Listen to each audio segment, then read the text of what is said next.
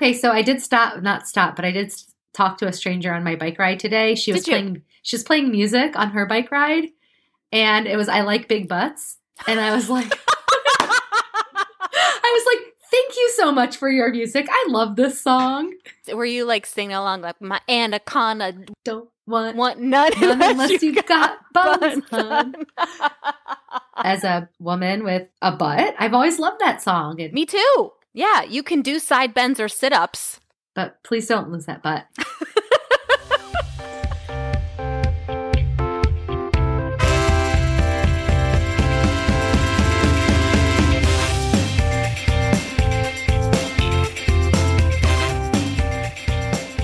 Hello, Shiny Epi friends. I'm Lisa Bodner. Welcome to the show. I'm really glad you're here. Today, I have the pleasure of talking to Leslie McClure. Leslie is a professor and chair of epidemiology and biostatistics at Drexel School of Public Health. Her PhD is actually in biostats, but she certainly is a shiny epi person in my mind. I had been actually following Leslie for a couple of years on Twitter, and then finally met her at our last annual epidemiology conference. I wanted to meet her because online, I found her to be not only accomplished, but also authentic. Leslie just won the Janet Norwood Award for Outstanding Achievement by a Woman in Statistics, a prestigious national award in her field. And while these and many other awards and achievements illustrate on paper that she's an important, valued woman in our field, you will see through even our short conversation the real value that she brings.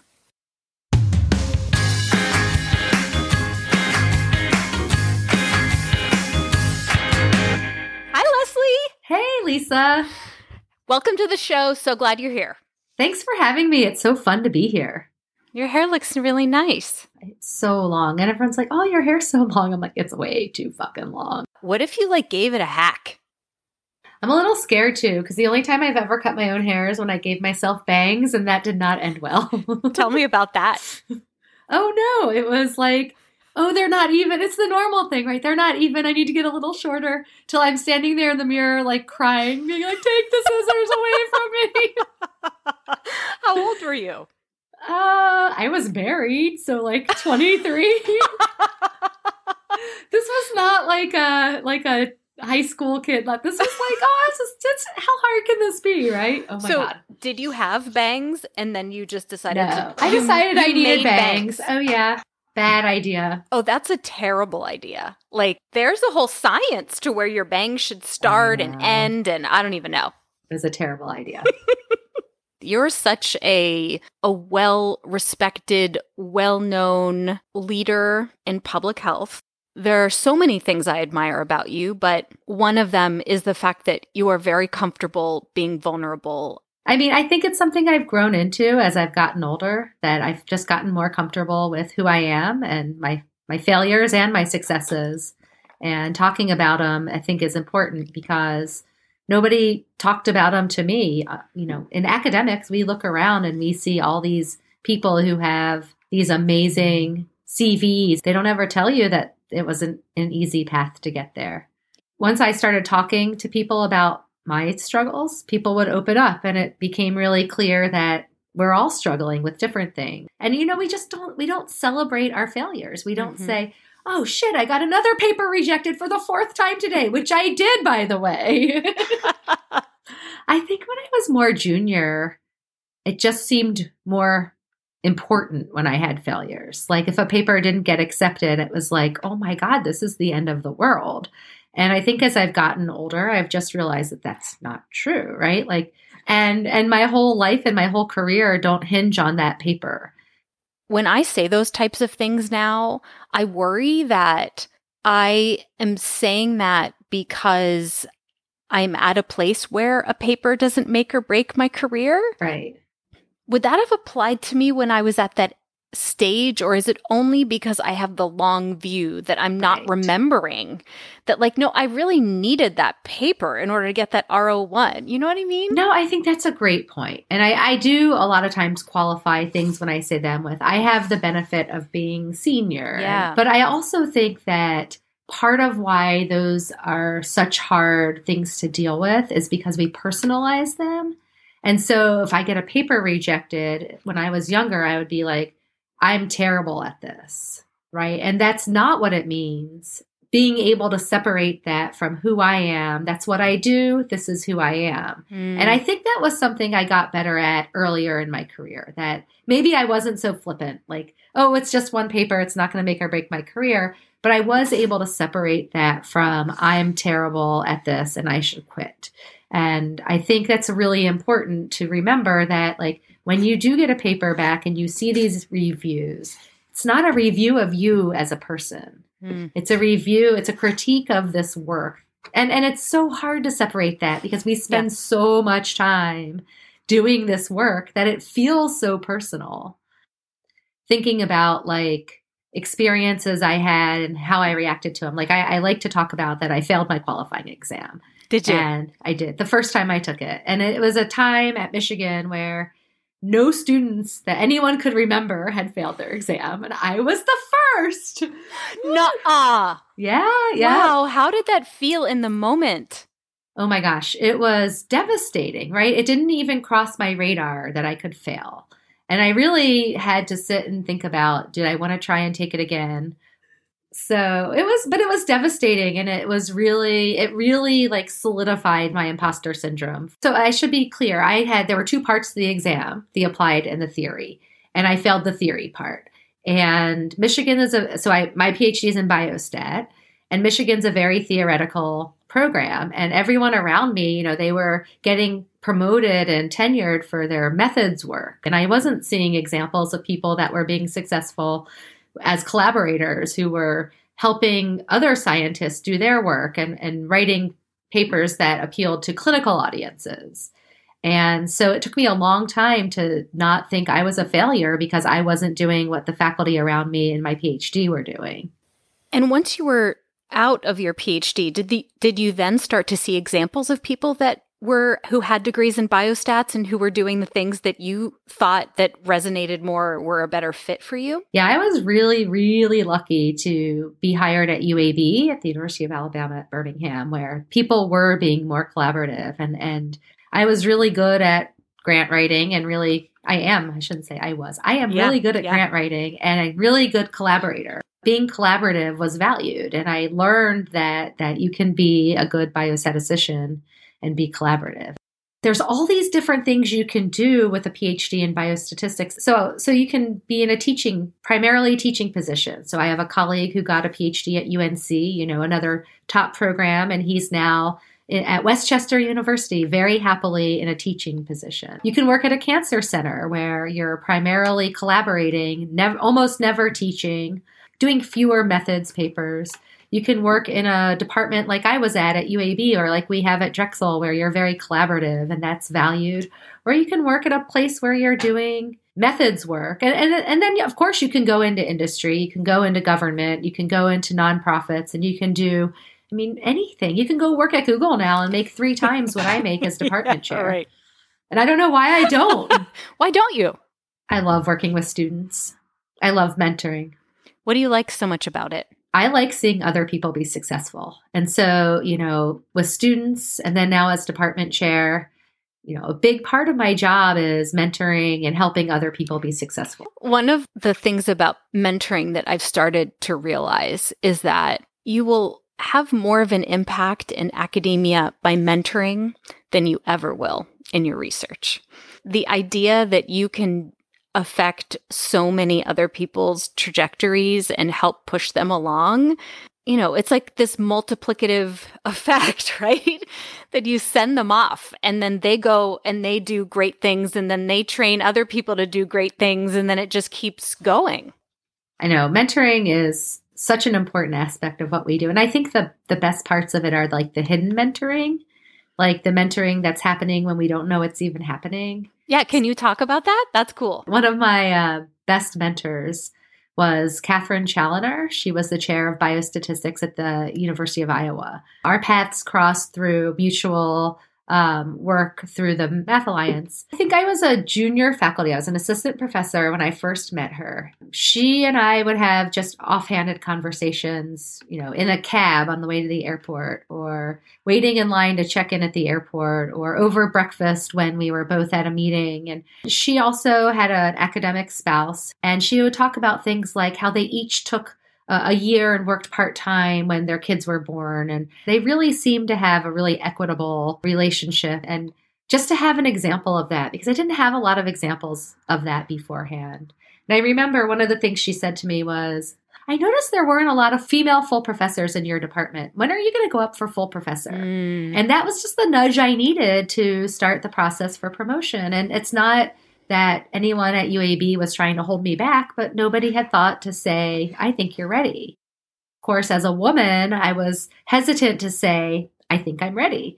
I don't think if you asked her, she would say, oh yeah, I was mentoring Leslie, right? Right. She was just having conversation with me. And, there's other people I think about who, again, I don't think Karen Bandine Roche at Hopkins would consider herself a mentor for me, but she's a very wise person and she's done amazing things in her department. And she's someone I totally look up to as a role model. And anytime she speaks, I listen intently because I know whatever she says is going to be really insightful. There are some women at Pitt who I'll just have a meeting with like every couple of years. Mm-hmm. And I'm just like, hey, could we talk? And it's just like you were saying, these gems and they're just talking, right? They're not like, here are my gems. They just talk. And they're so smart and so savvy that I'm just like sitting there with bated breath. I think we have this idea that mentoring is this formal relationship where you have regular meetings, but we forget about that there's other ways that you can learn from people. And there's other ways that people can serve as a mentor that isn't this, I'm going to meet you on Tuesdays at 3:00 for an hour, and here's our agenda. As you've gotten further along in your career, you still rely on mentors to the same extent as you did before, right? Maybe even more so, because again, like as I get further along, there's more things I have to do that I wasn't trained to do.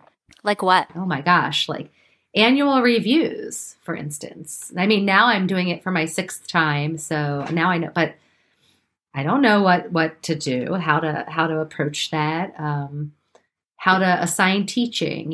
They're very concrete things. The flip side of that is as I've gotten further along in my career, it gets harder and harder to find mentors because there's fewer people doing what I'm doing.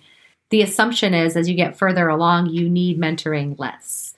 And so it's definitely been more of me reaching out to people and saying, do you want to talk a little bit? I've got, for instance, when I was negotiating to be chair, I had no idea. What do you ask for? Mm-hmm. And I was fortunate to have some colleagues who were really helpful in that and say, okay, here's what you should, here's how to think about it. And so I try to pay that forward now. And I know other people who are looking for chair positions or negotiating, I'm always like, I'm happy to help, I'm happy to share. And especially as a woman, women are much less likely to negotiate for more resources than men. And so it's hard to think about what am I worth? What's reasonable? And what I might think is reasonable is different from what you might think. So having good mentoring for that was really helpful. Is it lonely being the chair of a department? It is. It's really lonely. Yeah. There are a lot of things that I just have nobody to talk to about. And it's not even like they're secrets. But when I get stuck on an issue or a question from a faculty member, 50% of the time, it's something that I can't talk about with another faculty member. And so it is lonely and it is hard because people see me as the boss. And yes, even the people I have a close relationship with in the department, I still have to do their annual evaluation. And so there is this power differential, whether I think I have any power or not. Yeah, that must be tough. How have you dealt with people-pleasing tendencies while also being the chair of a department? So I've really worked on that, actually. When I came to Drexel about a year after I started, I did this program called the ELAM program. It's Executive Leadership in Academic Medicine. And as part of that, you do a 360 evaluation. And one of the comments that I got from a couple of people was that I try too hard to build consensus. And so that's something I've really worked on, was how to gather information without being paralyzed by trying to please everyone. And actually, one of the things I think I do pretty well is I've learned how to have difficult conversations. I've realized that it only gets worse if you don't. And actually, one of my staff members likes to tell me that I do a really good job of saying, like, you're doing a shitty job, but making it sound like I'm being really nice. Can you say to me, I'm doing a shitty job, so I can see what that sounds like? Lisa, I know you've been working really hard, but it just doesn't feel like you're meeting the goals that we set out for you to meet. So let's talk about how we can get you to where you need to be rather than where you are right now. Yeah, that's super. Let's talk quickly about work-life balance, Leslie, because as a woman with children, our to-do list is endless, right? How do you manage that? It causes me a lot of stress that I have a long to-do list. I remember when I was a new assistant professor in my chair, I would say, gosh, I have so much to do. And he's like, you'll just be happier when you realize that you're never going to cross everything off your to-do list. And he's right, but I still try. But I have to have other things. I know myself, and I know that if I don't take breaks, if I try to work like crazy, I get burned out. I talk a lot about work-life balance. I do work a lot in the evenings or on the weekends, but usually it's like I'm sitting in front of the TV with my daughter, but never anything that takes high intense focus. But I know if I work through the weekend, Monday, I'm a waste. And then having children. So when my daughter was born and having children, it forces you, like, she needed to eat, right? Like, she's not going to feed herself. And I think that actually, as they're getting older, the danger of they can do much more for themselves, that now I need to make that work-life balance more intentional. So I will say that for me, one of the things that's been super helpful is I have a supportive partner who, like, I am not the room mom. I'm never going to be the room mom at school, but he is, and he likes that, and he'll be on the PTA and he'll do all of that shit so that I don't have to. And I'm really fortunate that his career goals are different than mine. And so, he's willing to and supportive of having a spouse who wants to be a department chair. Work-life balance looks different for everyone. I mean, that's right. It's for sure. And, when people ask me about it, I'm like, you have to figure out what's important for you. And I don't think we do a good enough job with people who are mentoring to talk about, like, what are those things? They can be anything you want them to be. I'm not going to judge any of those choices, but you need to figure out what they are. I talk a lot with my department about my family, about what I did over the weekend. I always ask them, but I try to make it a point to show that, like, I'm not working all the time, and I don't expect that they will be either. And to show that, like, you can be successful and not work all the time. And I think that it's really important to have leaders who make it a point to humanize what we do.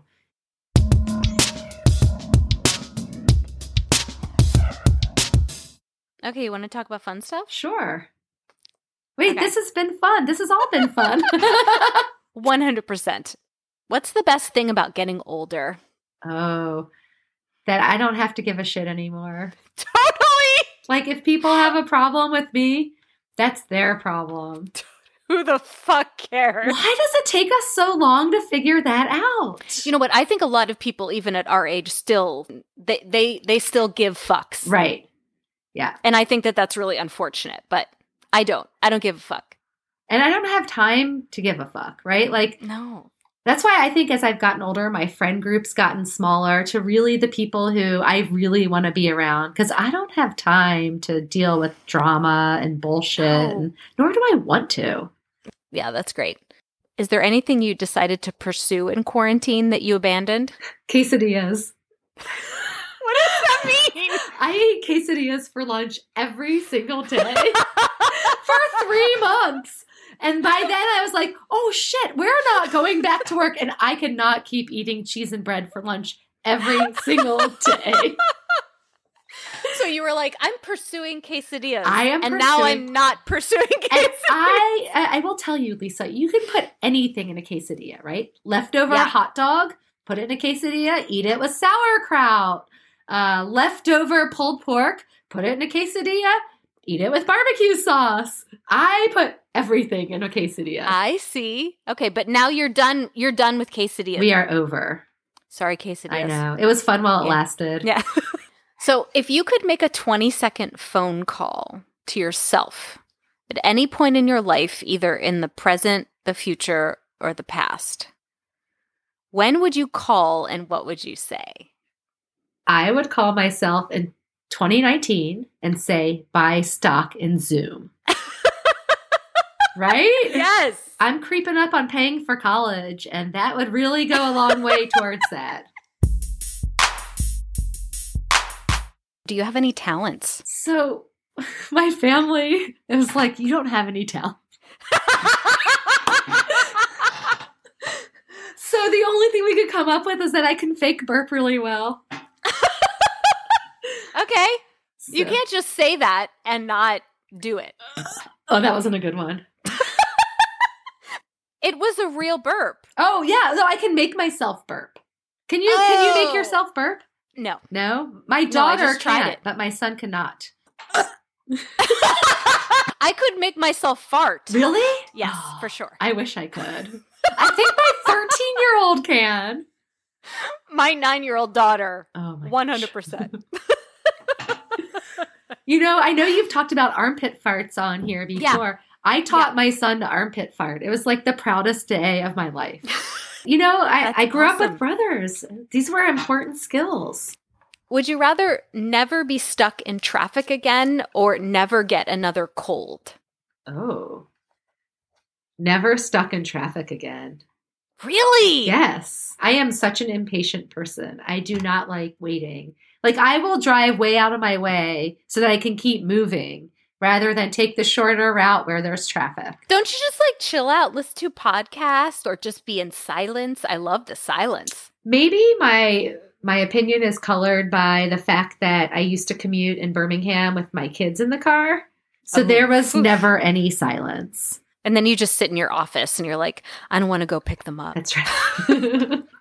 I used to remember like driving to pick up the kids at daycare and just sitting in the parking lot. And I was like, okay, I'm going to go in there and it's going to be overwhelming and I'm going to be a mom until 8 o'clock tonight. Are you ready? But now my oldest doesn't go to bed till after I do. I know my oldest goes to bed after I do too. My 13-year-old stays up till 10 now. I need at least an hour after he goes to bed because he's the child that requires the most energy. And it's a very diplomatic way of saying that. And so he's the pain in the ass. Yeah. I'm just kidding. If you're listening, Preston, that's right. You're lovely. We love you. You're lovely. Lots of kids are very high energy and need a lot. But you're super hard. You're really hard.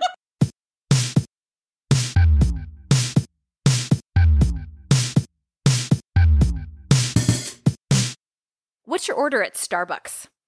Grande iced decaf Americano with room. And do you drink that in the winter? Oh, yeah. When you get to be a certain age and you have hot flashes all the time. I don't know if you saw my glasses fogging up a few minutes ago. I did not. Oh, you yeah. handled it like it I was didn't even happen. What would be the coolest animal to scale up to the size of a horse? Maybe a seahorse. A seahorse. Oh, that would be interesting. Right? Because why? You want to ride it? Well, maybe. In the ocean? Because it's got a horse in its name, so why should it be so damn small? You're right. Are they really small? I don't know. I always thought Are they like the size of like your pinky? I think there are some don't that know. are that small. Aren't there some that are bigger? There might be, I don't but know. I probably know not the nothing size about of a this. horse. No. Certainly not the size of a horse. What about a spider? A spider would be so scary. God. That feels very Harry Potter. Yes. Isn't there a Harry Potter Yeah, is where it like there's a giant Aragon spider? or something like that? Very good. At the beginning of the pandemic, USA was showing Harry Potter over and over again. And I kept watching it with commercials, even though I own it. Yeah, I think that all this J.K. Rowling bullshit with the, being anti-trans has really ruined Harry Potter for me. It's very upsetting now. Very upsetting. Fuck her. Yeah. Did you hear that Daniel Radcliffe, put her in her place? No, good for him. Yeah. I was like, way to go, dude. Speaking of horse, you remember what happened with him and the horse? What, didn't he play a role where he was naked or something? Is that Didn't he like fuck a horse? Oh, I don't know, did he? I mean, maybe he didn't. I'm going to have to Google that. Naked and a horse. I've just probably spread a terrible rumor. No, I'm going to have to Google it. I'm going to do it right now so that we know that how wrong I was. Daniel Radcliffe horse sex. I've got some amazing images. Yeah. He's like ripped in those photos. Oh, it's here. I knew it had something to do with sex. It says, it's true that some of the play's themes draw on a sensual attraction towards horses. Oh. But at no point, and I want to make that clear, does he have sex with a horse? See, I am not the only person that has ever Googled Daniel Radcliffe horse sex. That is, I'm sure you're not. Okay. Oh man, he is ripped. Yeah. This does another site. At no point does the main character actually have sex with the horse. All right. Well, there you have it. There you have it, Shiny Epi people listeners. Daniel Radcliffe did not fuck a horse. I know that when you tuned into the podcast, that's what you were hoping you were going to hear about. Right. You know, Leslie McClure and I, that's what we bring. Harry Potter, nudity, horse fucking. Leslie, I'm so glad you did this with me. I'm so glad you asked me.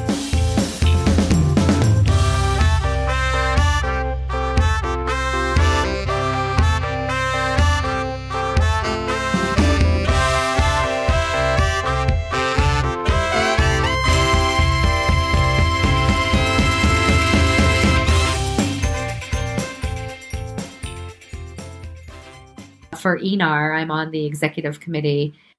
What is ENAR? It's the East North American region of the Biometric Society. So even better, the West North American region is WENAR. I want to go to WENAR so badly. Totally. Is WENAR big? No, it's not. It's cold where WENAR is. It's cold and small. I'm sure we aren't the first to make that joke, I know. But still.